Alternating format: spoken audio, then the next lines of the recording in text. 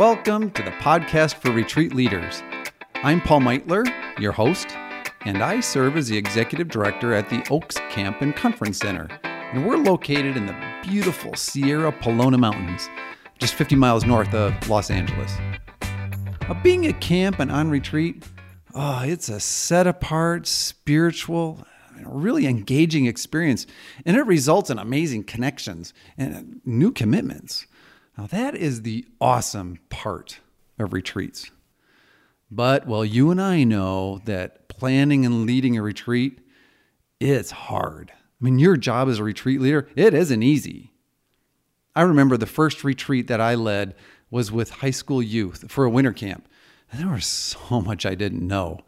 How are we going to get there? I mean, will we have enough kids? Will their hearts be touched by God? And that ultimate question, are we all going to make it back alive? Well, everyone made it back alive, but I was exhausted. So how do we, as retreat leaders, how do we thrive in this process? How do we stay healthy emotionally, spiritually, and even physically? And what do we do that creates an incredible retreat experience? The goal of this podcast is to seek answers to these questions so that you and your ministry can thrive.